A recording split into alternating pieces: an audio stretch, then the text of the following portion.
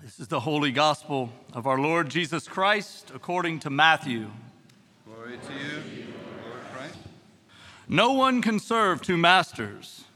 Either he will hate the one and love the other, or he will be devoted to the one and despise the other. You cannot serve God and money. Therefore, I tell you, do not be anxious about your life, what you will eat or what you will drink, nor about your body, what you will put on. Is not life more than food, and the body more than clothing? Look at the birds of the air. They neither sow nor reap, nor gather into barns, and yet your heavenly Father feeds them. Are you not of more value than they? And which of you, by being anxious, can add one single hour to his span of life? And why are you anxious about clothing? Consider the lilies of the field, how they grow. They neither toil nor spin, yet I tell you, even Solomon in all of his glory was not arrayed like one of these. But if God so clothe the grass of the field, which today is alive and tomorrow is thrown into the oven, will he not much more clothe you, O you of little faith? Therefore, do not be anxious, saying, what shall we eat? What shall we drink? Or what shall we wear? For the Gentiles seek after these things, and your heavenly Father knows that you need them all. But seek ye first the kingdom of God and his righteousness, and all these things shall be added unto you. Therefore, do not be anxious about tomorrow, for tomorrow will be anxious for itself. Sufficient is for today is today's own trouble. The gospel of the Lord. Praise to you. Again, welcome to Christ the King this morning, especially you visitors who are with us for the first time or here for the baptism. This is Youth Sunday, and I have the privilege to introduce the Reverend Dr. David Olshine, Professor of Youth and Family Ministries at Columbia International University. And I was looking back to check because I think that's changed from when I was there at Columbia International University. I had the privilege of sitting under David's teaching for 2 years at Columbia International University for my undergrad in Bible and youth ministry. And I owe him a great debt of gratitude for all that he has taught me and the wisdom that he has instilled in me throughout the years and throughout our ensuing friendship over these past 15 years. He actually did my premarital counseling, and he was the only one that told my wife and I that we were going to make it. So I trust his judgment, you know what I mean?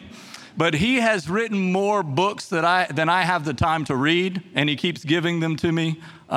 So this man has an abundance of wisdom. We're grateful to you, Dr. Olshine. I will quit taking up your time here. And come on up and give us the gospel, my friend. Thank you. Good morning. Good morning. You did pass all classes, right? I slipped you something under the table. Yes, you did. It's great to be here from South Carolina. We did not bring the rain. We didn't. We might have brought the humidity, but not the rain. It's great to be with you. We live in an age of great worry and anxiety. I speak to hundreds and hundreds and hundreds of teenagers annually, thousands literally, and I always start by asking the question, what do you worry about? And I ask the students, what do you worry about? And it takes them a second or two to start to come forward, and of course someone says, well, I don't really worry about my grades, but my parents worry about my grades. I was like, oh, fair enough. And then one person says, yeah, I do worry about my SAT because I want to go to a good school. And then I started asking parents, what do you worry about? And they're like, we're worried about our future or worried about our kids' future. And then finally, they'll ask me, what do you think about all that I'm saying? And I'll say to the student or to the parents, I understand your anxiety about the future, but I do not worry about your future 1 second. When I go to bed at night, I don't lose 1 ounce of sleep over your 401k. I don't lose 1 ounce of sleep over your dream to be the next LeBron James. The reason why I don't worry about that is tucked away in a little word that Jesus uses in Matthew 6, devoted. He says this. He starts off by talking about money and masters, and then he gets to self-image, and then he gets to the subject of worry. And he says, no one can serve 2 masters, for you'll either hate one or love the other, or you will be devoted to the one and despise the other. Irma Bombeck says that worry is like getting in a rocking chair. It moves you, but it doesn't get you anywhere. We live in a culture of great worry. In fact, the number 1 prescription drug today is for anti-anxiety. And that's not just for adults, that's for teenagers. We live in a culture of worry. People are worried about academics. They're worried about suicide. They're worried about drugs and alcohol. They're worried about their future. They're worried about dating. I tell teenagers I don't lose 1 ounce of sleep over your dating life. Why? Because I don't care? Maybe. The real reason is not because I'm non-compassionate. The real reason is I'm not devoted to you. So what are you devoted to? Because our first principle is this. The things that you are devoted to make you vulnerable to worry. Does that make sense? The things you're devoted to makes you vulnerable to worry. Let me say it another way. The things that you are devoted to determine what you worry about. Let me say it another way. The thing that you worry about the most is the thing you're most devoted to. So here's my question for you this morning. What are you most devoted to? What is it that you worry about? And why do you worry?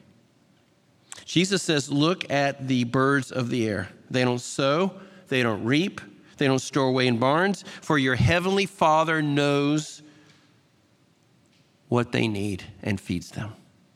Are you not much more valuable? Here's a question from Jesus. Are you not much more valuable than the birds? And the answer is what? Yes. And then he says, can you add a single hour to your life by worrying? The answer is no. But I certainly know a lot of people who've lost a lot of hours and lost a lot of days and lost a lot of time in their life because of anxiety. Would you agree? I know a lot of people that are stressed out. I was stressed out just driving in this DC the last 2 days. I'm ready to go back home. This traffic is crazy. It would put anybody under, but maybe you've gotten used to it. My wife's a bird nerd. That means she likes to take pictures of birds. And my wife knows a lot about birds. And she said to me, as she studied and researched and takes pictures, she says, birds intuitively know that God will take care of them. They don't sit around stressed out, worried where their next meal's coming from. In Jesus' day, they were worried about those things: food, shelter, clothing. That's why he says, why do you worry about your life? Why do you worry about your clothing? Why do you worry about what you're eating and drinking? Maybe you don't worry about that in this room. What is it that you worry about? Your worry is connected to your devotion. Principle number 2. Worry causes us to spin out of control. Jesus says this, I tell you that not even Solomon in all his splendor was dressed like one of these. For if God clothes the grass of the field, which is here today, and tomorrow is thrown into the fire, will he not much more clothe you, you of little faith? So here's Jesus' words, do not worry. Now, don't you hate that?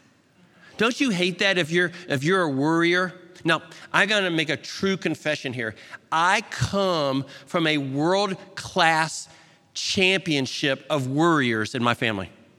I don't know about you. If there was a Sports Illustrated of worriers, my family would be there. My Jewish mom, Jewish dad, grandpa, grandma, they all were worry warts, and they have passed that down significantly. They have gifted us with worry. And so I've had to, as a Christ follower, learn to figure out how do I handle this cycle, this spin cycle of worry.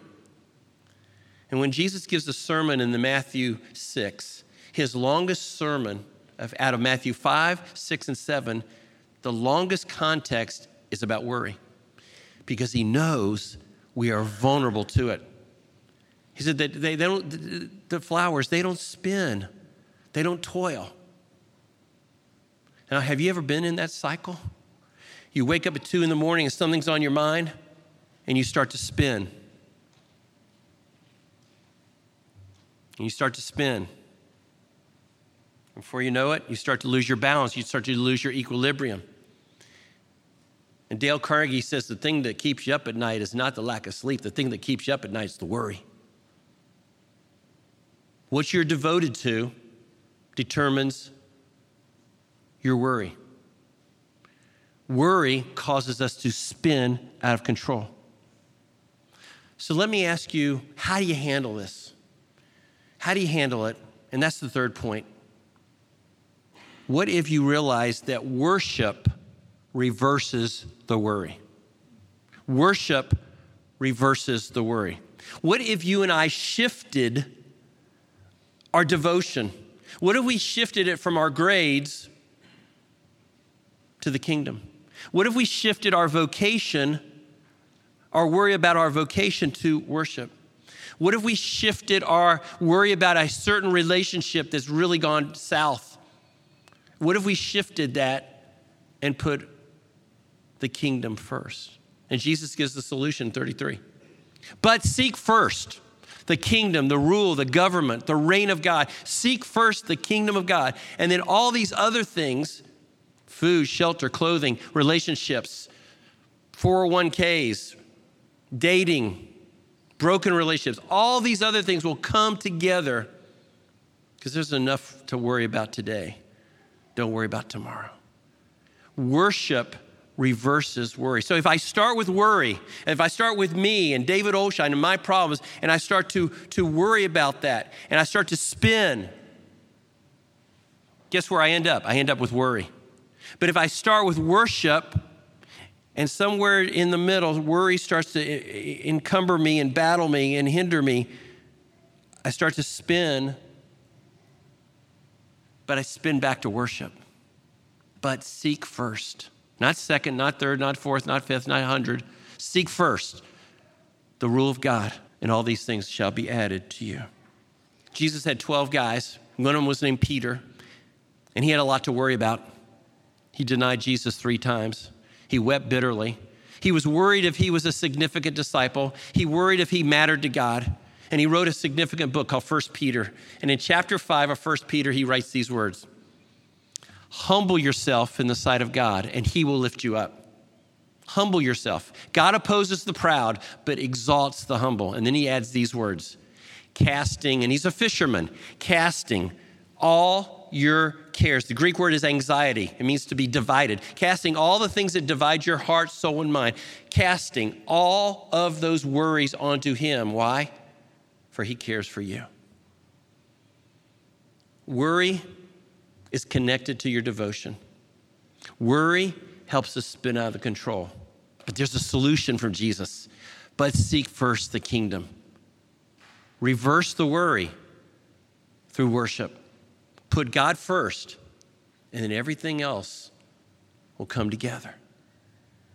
Now, as we close, I want you to do something for me.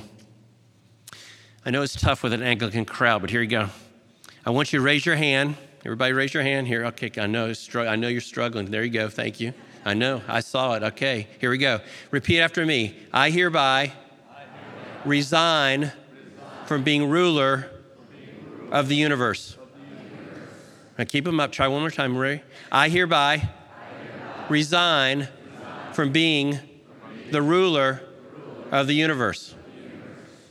Doesn't that feel good? Doesn't that feel good? You're like, yeah, I'll do it for now, but not later. And that's our problem, isn't it? We want to take the control back. I have an ongoing conversation daily. That's what worry is. I want control. I want control. I want my own control. I want it my way. And the kingdom is about this. let God have the control. Let him take those worries. And if you will cast them on to him, and it might take a while because I'm not a very good fisherman, but I know this about me and fishing. If I start reeling it in too quickly, it comes back. I get nothing. But if I throw that thing out there and I let Jesus take that worry, there's a lot of peace that comes to my soul, and the anxiety begins to dissipate. Your worry is connected to your devotion. Your worry helps spin out of control, but worship can reverse your worry. In the name of the Father, and the Son, and the Holy Spirit. Amen.